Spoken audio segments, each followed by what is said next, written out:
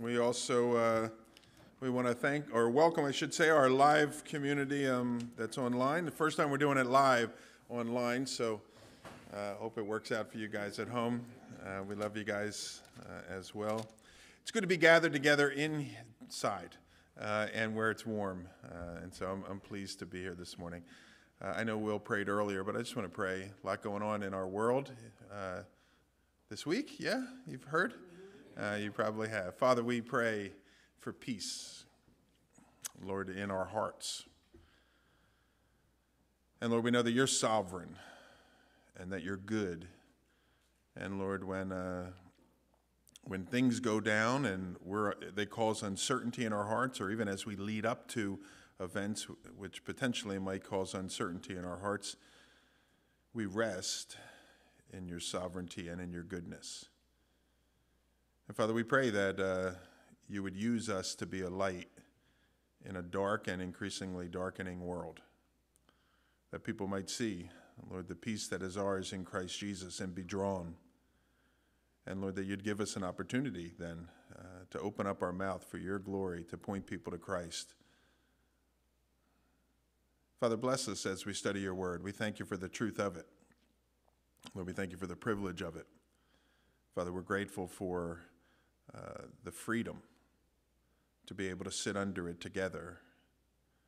Lord, not just during this time of COVID, but in this nation and the religious freedom that we enjoy. Lord, we thank you for those men and women that work so hard through the millennia to preserve the word, that each of us would have our own copy to consider, Lord. You've been gracious to us in ways that we're not really even aware of. And we acknowledge that, we appreciate it. And so, Lord, as Josh prayed and as he often prays, Lord, we give our full attention to hear from you what you have from your God-inspired word, from your inspired word for our hearts. So bless this time, we ask. In Jesus' name, amen. Amen. Well, we're in the book of Joshua again. So go ahead and turn to the book of Joshua. Start finding it in your Bibles. Excuse me. We're in the book of Jonah this morning. We're in Joshua on Wednesday nights. And I do need to establish a new rule. No books that begin with the same names at the two studies. So we're in the book of Jonah, and we're just about to finish up the last verse of chapter 2. We did this actually last week as well, where we started our study with the last verse of chapter 1. Today I promise we will finish all of chapter 3. I don't know why we did that the last 2 weeks, but it just sort of turned out that way. Now, notice the last verse of chapter 2. It says, "And the Lord spoke to the fish, and it vomited Jonah out upon the dry land." Now, if you weren't with us and you haven't read the book of Jonah, you're probably thinking, what? Vomit and a human and coming out of a fish and all these sorts of things. And we spent our time digging into that, and that's what it means, quite frankly. So I don't have any secret for, well, what it really means is this. That's what it means. Jonah was swallowed up by this fish. Now let me go back and let me give you a little bit of a context here for those especially that haven't been with us. Our study began by taking notice of the way that God reached out. He called to a prophet of his, a man by the name of Jonah. This wouldn't be the first time that Jonah prophesied, actually. We see in 1st, 2nd Kings, one of those two, that he was a known prophet that had spoken the word of the Lord in times past, and the word of the Lord came to be during those particular times. And yet here God calls to him again. Maybe it's the second time, maybe it's the fifth time that he's called to him, I don't know. But God calls to him again, and this time he tells him he wants to leave the confines of the nation of Israel and the people of Israel, the Jewish people, and he wants him to go to a foreign land. And that foreign land is going to be the capital city of the Assyrian Empire, the city of Nineveh. If you look at Jonah chapter 1, verse 1, it says, "Now the word of the Lord came to Jonah, the son of Amittai, saying, Arise, go to Nineveh, that great city, and call out against it, for their evil has come up before me." Now, as we learn, Jonah had no desire to follow the Lord in this commissioning. He had no desire to be obedient to the Lord. And so he goes down to the port city of Joppa, which was probably about 80 to 100 miles from where he lived. That seems like a hassle. Just do what you're told. You're going 100 miles out of the way. Goes 80, 100 miles out of the way, gets on a ship, and he begins to sail to essentially the end of the world as far as he knew, to the edge of the Mediterranean Sea where it dumps into the Atlantic Ocean, to a port city that was called Tarshish, and today what we would refer to as Spain there. And he's trying to go as far away as he possibly could because he doesn't want to obey what the Lord called him to do. He had no intention to do what the Lord called him to do. Jonah chapter 4, which we'll get to next week, but it actually tells us why. Look at Jonah 4, verse 2. It says, "That is why I made haste to flee to Tarshish, because I knew that you are a gracious God and merciful, slow to anger, and abounding in steadfast love, and that you relent from disaster." Jonah did not want to do what God had asked him to do because he knew that if he went and preached judgment was coming on that group of people, and if that group of people responded by repenting, he knew that God would forgive them. And as I said, Jonah had determined that those people, they were not worthy of forgiveness. They were not worthy of God's mercy. And so Jonah decided to do his own thing, and he went his own direction. He went as far away from the city of Nineveh as he possibly could. He went to the city of Tarshish. Now, God was not through with Jonah. God had a work that he wanted to get done in the lives of the people of Nineveh, but I think this is important for us to consider as well. God had a work that he wanted to get done in Jonah's life too. And so whereas Jonah said, you know what, I'm done. I'm going to do what I want to do. I don't care what God has to say. I don't even care what the consequences are. If I die, I die. At least I don't have to do what I don't want to do. God was not through with Jonah. And God was going to work, and God was going to work, and God was going to work until God brought Jonah to the place where Jonah wanted to do what God wanted him to do. Not reluctantly, not sort of in this, all right, God, I'll do it. But where Jonah genuinely wanted to do what God wanted him to do. And as I've been saying here, God has a way of changing us to bring our desires in line with his desires. And sometimes it's a painful process to do that. Those of you that have been believers for a little while, would you agree? Yes. Sometimes it's a painful process. And for Jonah, it involved a storm. It involved essentially the wrath of the other sailors, the mariners on that boat. It involved being thrown out into the middle of the Mediterranean Sea, left for dead essentially. And it involved being swallowed up by a great fish, a whale we'll call it, and living inside of that fish for 3 days. And that's chapter 2. And in chapter 2, we see this whole learning process that Jonah, I think I just said Joshua, I'm sorry, that Jonah had to go through. This whole learning process where eventually Jonah comes to the place where he had once been longing for separation from God, to leave the presence of God, and now he's desperate for the presence of God. He realized that which he had been longing for, he doesn't want at all.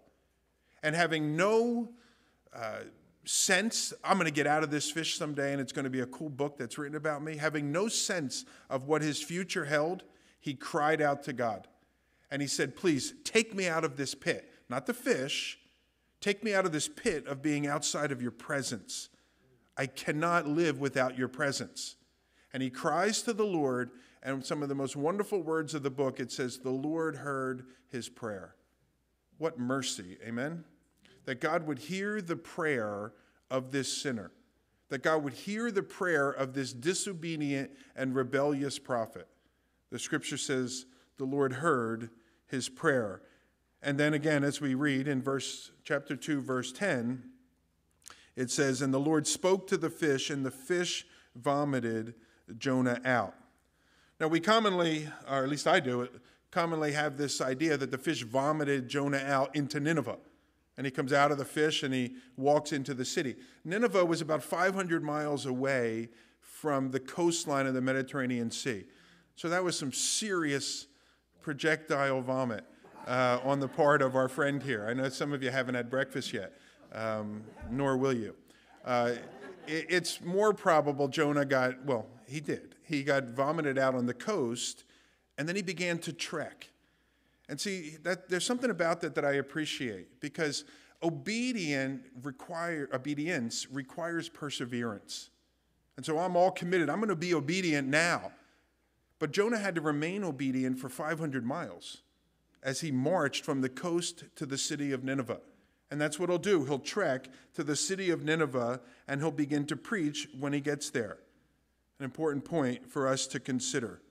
Another important point for us to consider, Jonah was thrown off of the ship somewhere out in the middle of the Mediterranean. Well, probably not smack dab in the middle, but they didn't throw him off the ship at the coast because they had been trying to get back to the coast, you recall. Remember this? Jonah, they said, what should we do to you in order to appease the wrath of your God? Jonah said, throw me off the ship and we'll be fine.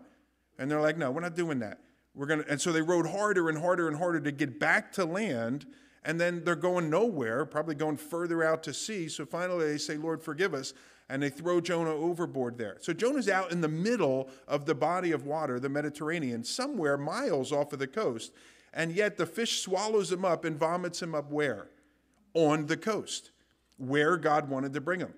And so I have no doubt, and we read it actually, so I know for sure, in chapter 2, part of Jonah's prayer is that he had been abandoned by the Lord. The Lord was no longer with him, doesn't want him and all this stuff. I'm crying out from this pit. But Jonah wasn't abandoned by the Lord, even as he was in the midst of that horrifying trial of being inside of the fish, because the fish was moving exactly to where God wanted to bring him.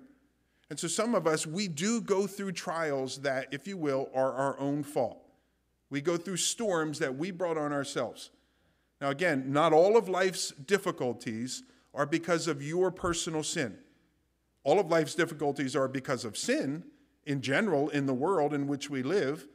And in some cases, it's because of people in your life that have done things to you or caused things to happen in your particular life. And so those storms are caused by somebody's sin, but not necessarily your sin. But what we learn from the book of Jonah is some of life's difficulties that we experience are because of sin in our life. And so Jonah is in this fish because of sin in his life. He's going through this storm because of sin in his life, but God is using it. And God is still accomplishing his purpose, and he's bringing Jonah from the middle of the Mediterranean inside of this difficult life experience, the fish, and he's dumping him out there on the coast. God's accomplishing his purposes. I would say this to you. If you are in a difficult spell of your life, you're in a storm, and you recognize, you know what, this is probably because of my own sin that I'm here right now dealing with this particular thing. See where the Lord is bringing you. And you may not ever discover it until you get dumped out onto the coast. And so Jonah is going in this particular direction. The prayer that I would pray in that circumstance is, Lord, what do you have for me in this? What do you want to teach me through this experience? Jonah was feeling forsaken and forgotten. Jonah was thinking, he says it, that his life was over, and yet the whale is accomplishing the purpose of God. In 3 days, Jonah's going to be, so to speak, resurrected from the dead. Jesus sort of made that comparison. And he's going to come back to life, if you will. And God is going to give Jonah a second chance to do that which he was calling him to do. Chapter 3, it begins this way. It says, Then the word of the Lord came to Jonah the second time, saying, Arise, go to Nineveh, that great city, and call out against it the message that I tell you. And so Jonah arose and he went to Nineveh according to the word of the Lord. Now Nineveh was an exceedingly great city, 3 days' journey in breadth. Jonah began to go into the city, and going a day's journey, he called out, saying, Yet 40 days, and Nineveh shall be overthrown. Notice how chapter 3 begins. It begins with the wonderful words, Now the word of the Lord came to Jonah the second time, or a second time.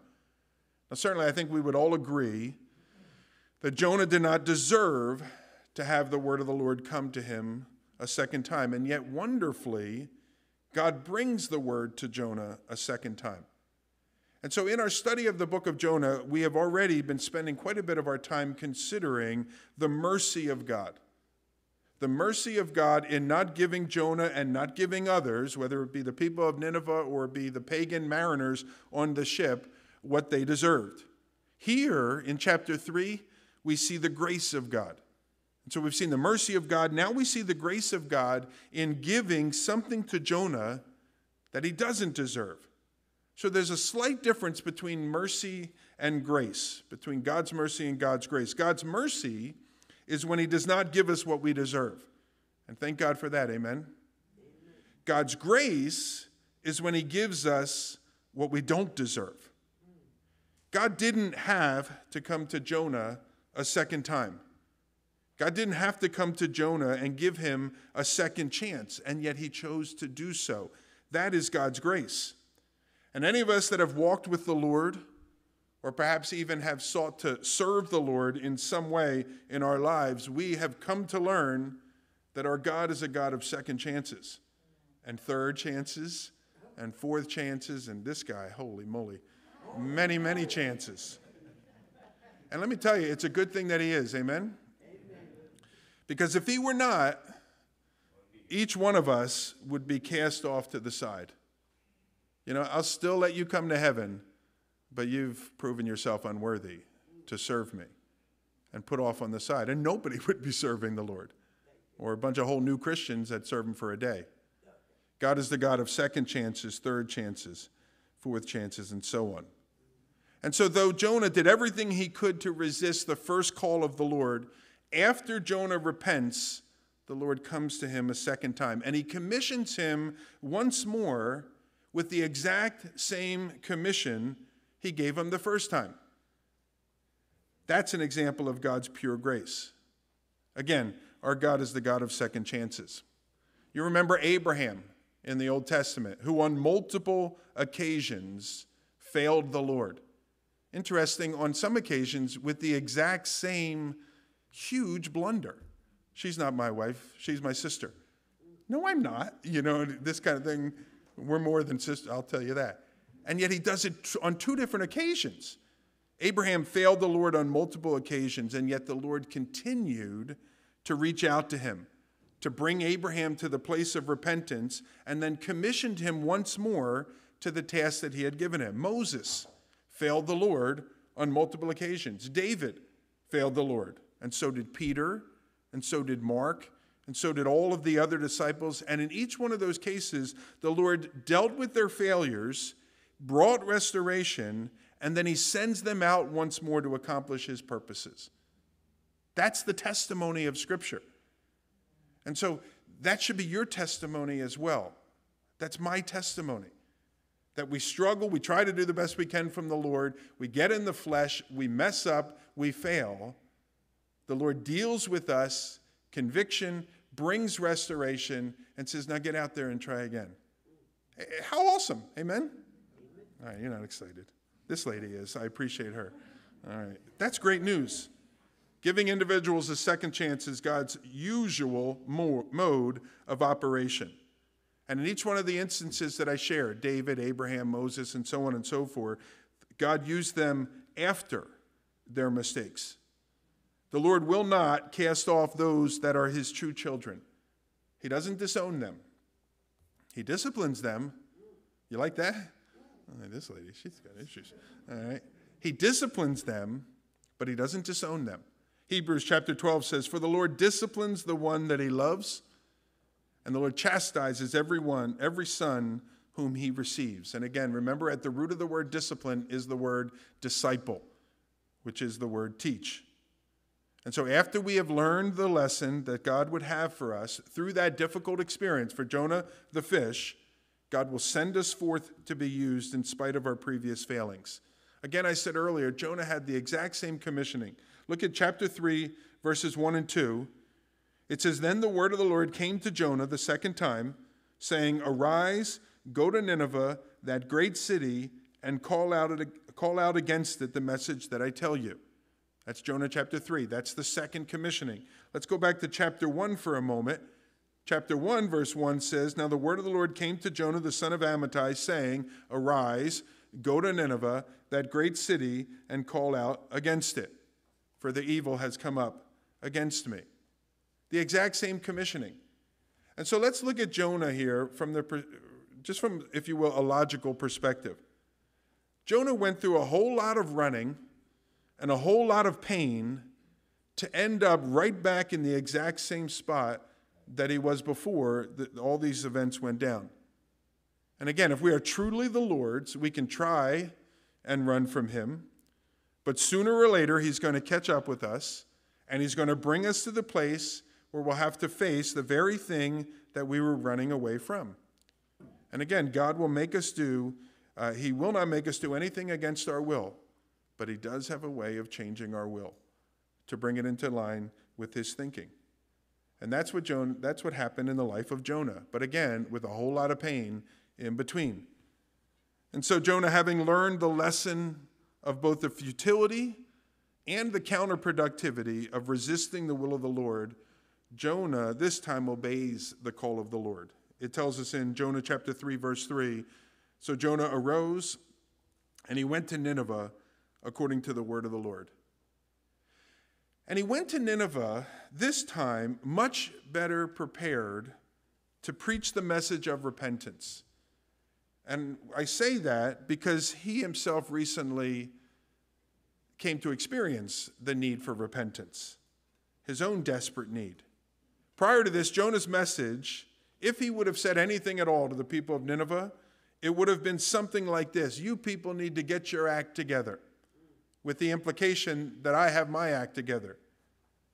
If he would have said anything at all, it would have been something to that effect. But now, having just become intimately aware of the fact that he himself was nowhere near having his act together, Jonah will instead, he will point people not to him, but to the Lord and to the Lord's mercy. Jonah's message, now delivered from the heart, would be for the people of Nineveh to cry out to the Lord for his mercy. Being a repentant sinner doesn't disqualify Jonah. I think this is important for us to understand. Being a repentant sinner doesn't disqualify us from preaching a message of repentance. In many ways, it makes our preaching even more effective. And Jonah is perhaps the most effective preacher in the history of the world, as we'll see in a few verses. Continuing on in chapter 3, it says, so Jonah arose, and he went to Nineveh according to the word of the Lord. Now Nineveh was an exceedingly great city, 3 days' journey in breadth. And Jonah began to go into the city, going a day's journey, and he called out, saying, yet 40 days, and Nineveh shall be overthrown. And the people of Nineveh believed God. They called for a fast, and they put on sackcloth, from the greatest of them to the least of them. Sackcloth is sort of like a burlap bag, if you can picture that. It's very uncomfortable. It was a symbol of mourning and repentance that the people would put on there. And so you have that context with that particular verse.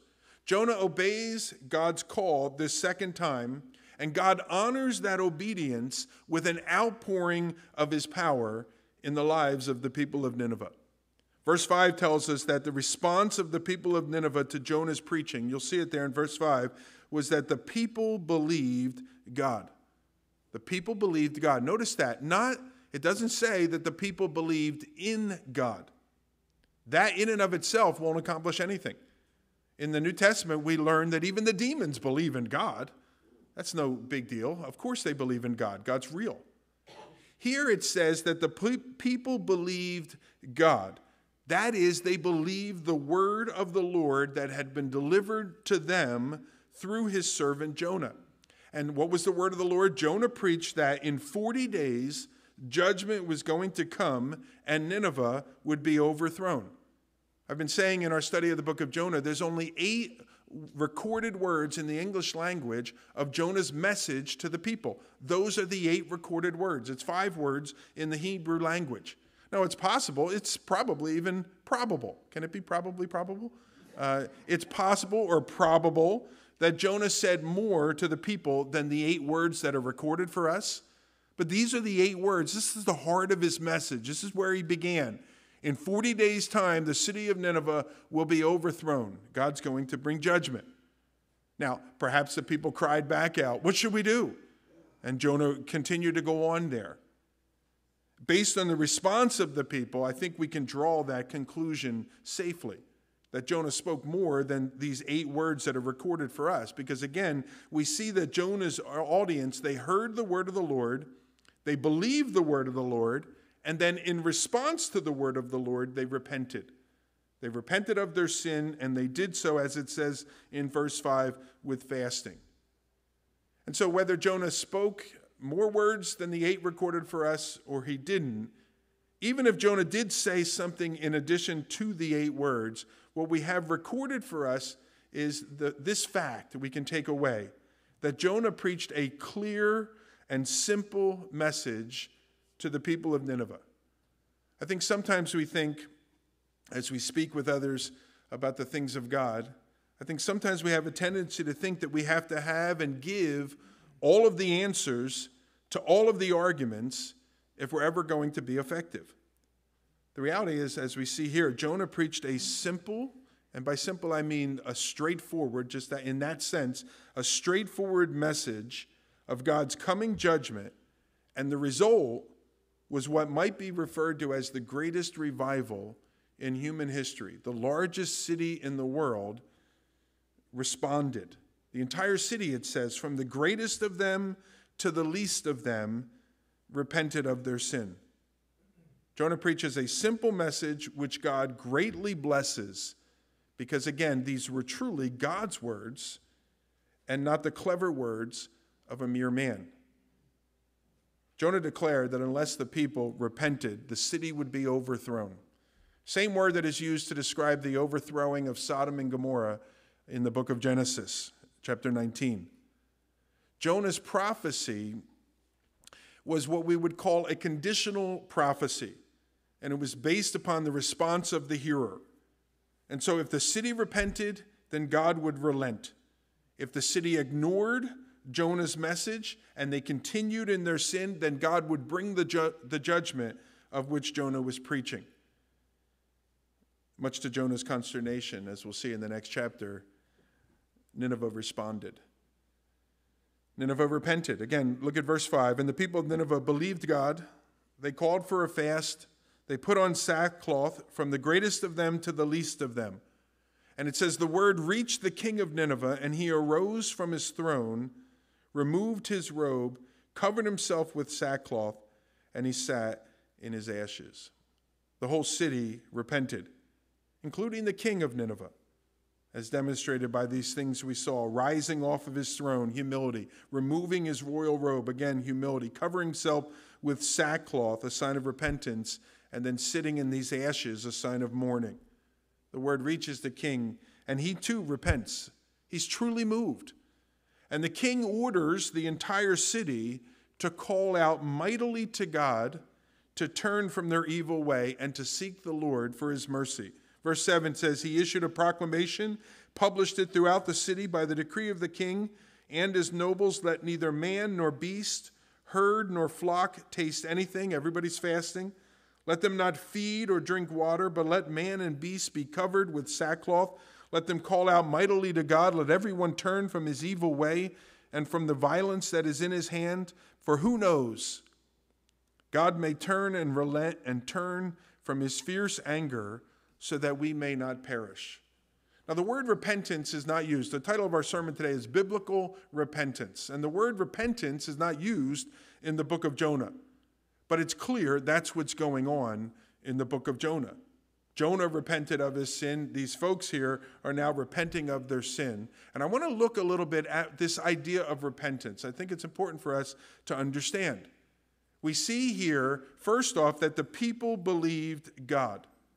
Now, God used Jonah, but it wasn't Jonah that they entrusted themselves to. It was the Lord that they entrusted themselves to.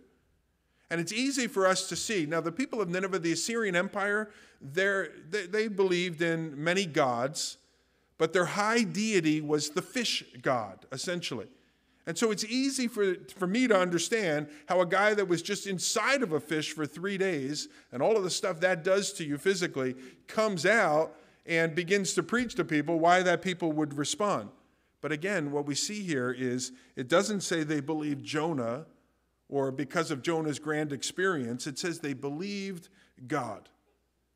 First sign of repentance, true faith, true revival, it doesn't rest in a messenger, but it rests in God who gives the message, which he works through a messenger oftentimes.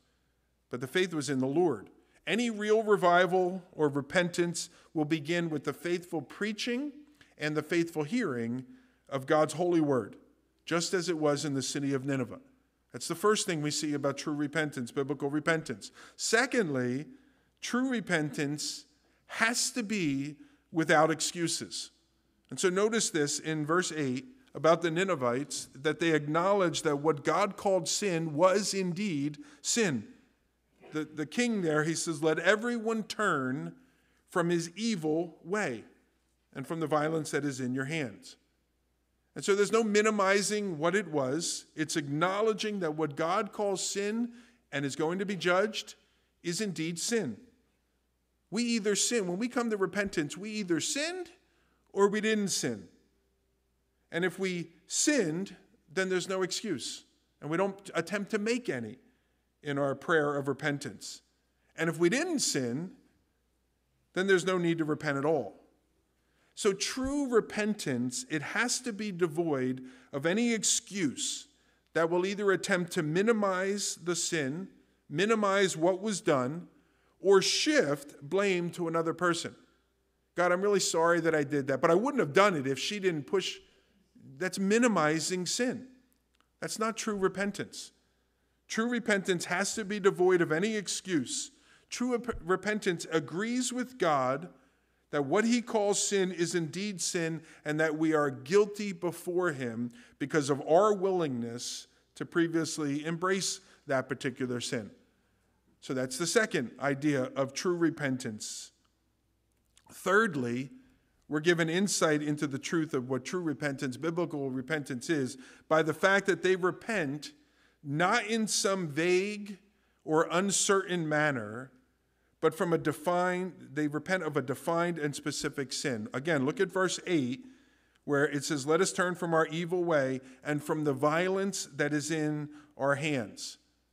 That's the specific sin that they're repenting of here. The people of Nineveh are seen turning from that specific sin. And so theirs was not a prayer that goes something like this: Dear God, if there is something that I have done wrong, I ask that you forgive me of that sin. That's a vague sin that doesn't really specifically deal with what God's laying upon their heart. And so rather what these folks here do, they name what it is that they have done wrong. They agree with God that such behavior was indeed wrong. Repentance, if it's going to truly be blessed by the Lord, it can't be vague, it can't be nonspecific, because those types of repentance, that type of repentance, doesn't really acknowledge sin. You remember when David said, search me, O God, and know my heart, and find if there's any wayward way that is within me? You see, David didn't want to come to his time of prayer and be, Lord, just do what you need to do in me. He wanted to know the areas of sin that even were kind of hidden from him, that God would bring conviction about those areas so that he could specifically repent of those particular areas. When we repent, we have to do so specifically. Call it sin. Don't make any excuses, and so on. And fourthly, this is also in verse 8. There's a whole lot in verse 8.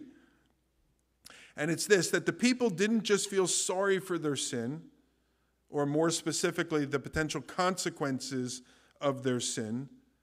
The sorrow for their sin that the people of Nineveh were experiencing, notice in verse 8, it was accompanied by a turning from that sin.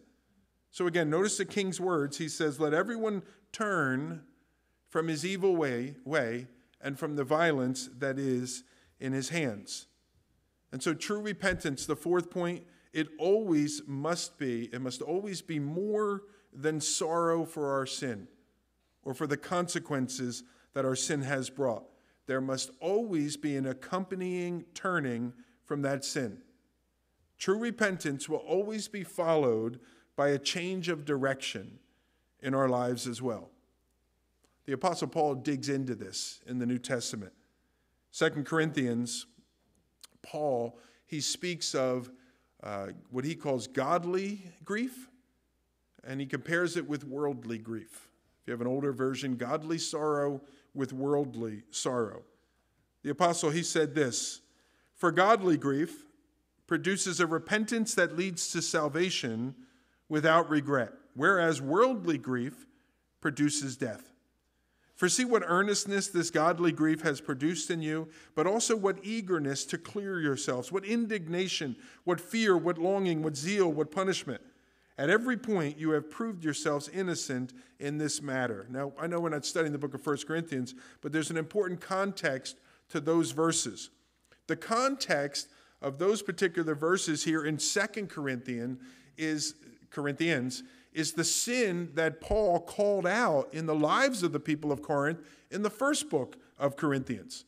And so the first book, 1 Corinthians we call it, Paul pointed out these particular areas of sin that needed to be dealt with in this church. Here now in 2 Corinthians, he's commenting on the fact that they dealt with their sin. They repented of their sin, just like the people of Nineveh did. And again, Paul says, for godly grief produces a repentance that leads to salvation without regret, whereas worldly grief produces death. He commends them for the type of grief, the type of sorrow, the type of repentance that they have demonstrated. And he contrasts godly grief and worldly grief. Both godly grief and worldly grief create a sense of sorrow and regret inside of a person. Both individuals are left with a sense of wishing, man, I wish I had never done that particular thing, because they're now experiencing a grief or a sorrow over that particular thing. The difference between godly grief and worldly grief, as Paul says in verse 10, is godly grief produces a repentance that leads to salvation without regret. Look at the second half of verse 10. Worldly grief produces death. Worldly grief is the type of grief that thinks, man, I wish I never did that thing, because if I hadn't, I wouldn't have to experience these consequences right now.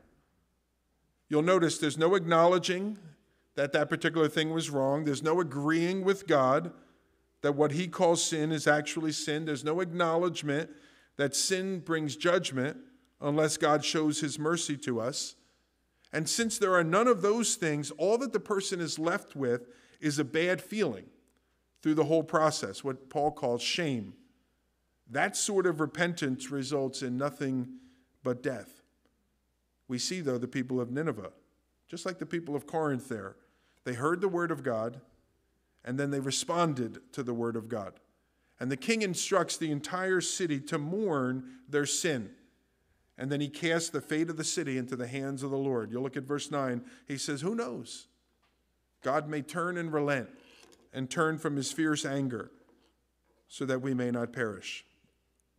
This king places all of his hope in the Lord, that maybe, just maybe, the Lord will turn and relent and that he and his people will not perish, which, as we see in verse 10, is exactly what the Lord ends up doing.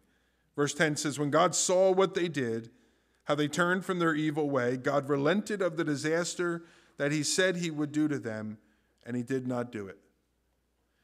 This is perhaps the high point of the book of Jonah. God sees the people of Nineveh.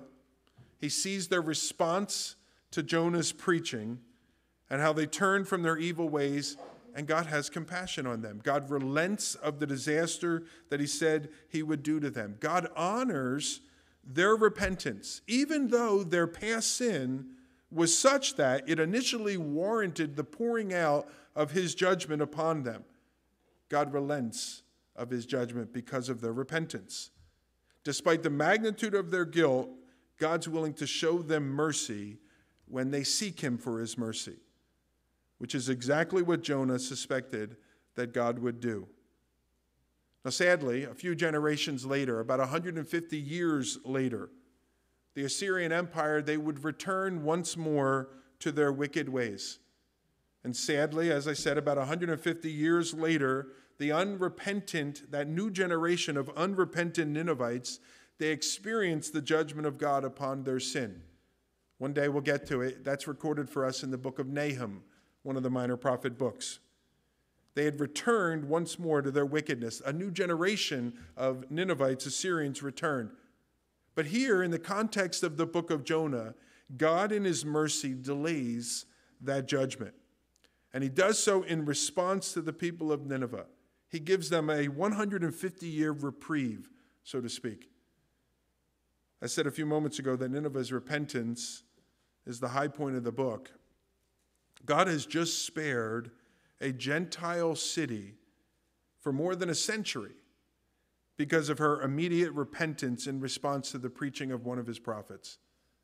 This is not a group of Jewish people that knew God and kind of drifted a little bit out of the way. This was a pagan people that did pagan things, as far from God as possibly could be. And yet when they cry to God for repentance, he responds. Romans chapter 3, verse 29, it says, "Is God the God of Jews only? Is he not the God of Gentiles also? Yes, of Gentiles also." Most of us in this room are almost certainly Gentiles. We're not of Jewish descent, and yet God in his mercy has grafted us into the family of God. We are the Ninevites.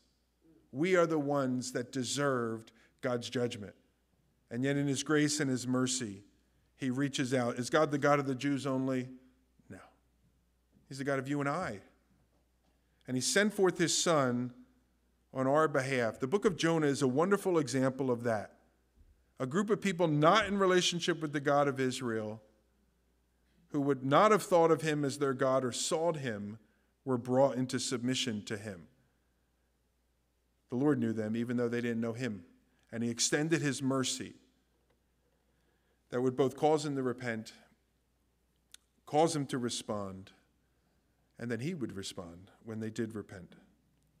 I think it's so important for us as Christians to receive the message of Jonah chapter 3. And I have to imagine, I know each of us in this room, we know people like the Ninevites that desperately are in need of the mercy of God. So we know people that are completely undeserving of the mercy of the Lord. And so as one that have received God's mercy, if you're a Christian here today, and you have already received God's mercy, may I encourage you, be a bearer of God's mercy. Go in obedience to God's command. Well, God didn't specifically call me. He did. We call it the Great Commission. Go ye now into all the world and make disciples of all nations, teaching them that they may know, that they may understand. I added that part. That they may know and understand. Go in obedience to God's command. Tell others both of their sin, you have to be honest with people, and the judgment that sin warrants. But also, because sometimes Christians, we love to preach about sin. We love to call other people out. We love to judge other people, or at least that's how it comes off. But when you communicate the message of God's coming judgment on sin, make sure you don't leave out the good news that the grace of God has appeared to us in the person of his Son, that he went to a cross to pay the penalty that our sin deserves. Share that message. And I want to encourage you, take a moment, even now as I continue to finish up and wrap up, think about some people in your life that are desperately in need of that message. Think of the worst possible person that you can think of and make a plan to tell that person about the love of Jesus Christ and that even they can be forgiven of their sin. Now, most of us here, we're believers. Sunday morning, we gather as a body of believers. Most of us here, we are believers. But there are some that may not be believers here. And I get that. I understand that. I'm grateful that you're here. And I'm praying that God will open up his word to your heart. And maybe today, as you've been sitting here and you've been sort of like putting yourself in the shoes of some of the people in this story, you say, I'm not the preacher. I'm the one that needed to be preached to. I'm the one who is about to experience the judgment of God. If that describes you, then I want to encourage you this. Number one, acknowledge that sin, your sin, alienates you from God. Confess that sin. Whatever it is that God lays on your heart as being alienated from him, distinct from him, not pleasing to him, acknowledge that and confess that area. And then before you leave here this morning, purpose in your heart that you're going to turn from that area of sin and you're going to walk in obedience to however it is the Lord might lead. That's biblical repentance. And that's the sort of repentance the Lord responds to, that he receives, and that he cleanses. Amen? And so if God's speaking to your heart this morning, I just want to encourage you, listen. Listen to his leading and respond. And if that does describe you, come on up afterwards. I'd love to talk with you a little bit further. I'd love to help you kind of get started. What's your next step? What's that going to look like tomorrow morning after what you have done this morning? And the Lord will bless you. Amen? Let me pray for us. Father, you know those in the room that are not yet right with you. Lord, you're speaking into the deep places of their heart right now, and they're wrestling with that. They didn't expect, perhaps, to come in this morning and to have you speak into the deep places of their heart. And I guarantee you the people of Nineveh didn't expect that a guy would come walking into their city and begin preaching this message of truth, and yet they heard it. And so, Father, I pray for those that are with us today that don't yet know Christ, and yet they're hearing your voice loud and clear in the deep places of their heart. Lord, I ask that they would respond. Lord, that you would open up their heart to see they can run to Jesus Christ, and that he's ready and he's quick to forgive. And Lord, we pray for the miracle of salvation this morning to be born in the hearts of some in this room, some that are watching on TV. Father, we pray for the rest of us in this room that have received your grace and your mercy at a previous time in our lives. Lord, we look at Jonah. He had received it a long time ago, but he needed to receive it again. And because he did, it changed him. Father, I pray for us longer time Christians, Lord, that you would make us desperate afresh for your mercy. Not so much because we wandered off and got ourselves into trouble, just because you touch our heart once again in a fresh way. And that we would once more fall in love with your mercy. How good and how kind and how gentle and how sweet you are. And give us a heart for the lost. Enlarge all of our hearts for the lost. We ask in Jesus' name, amen.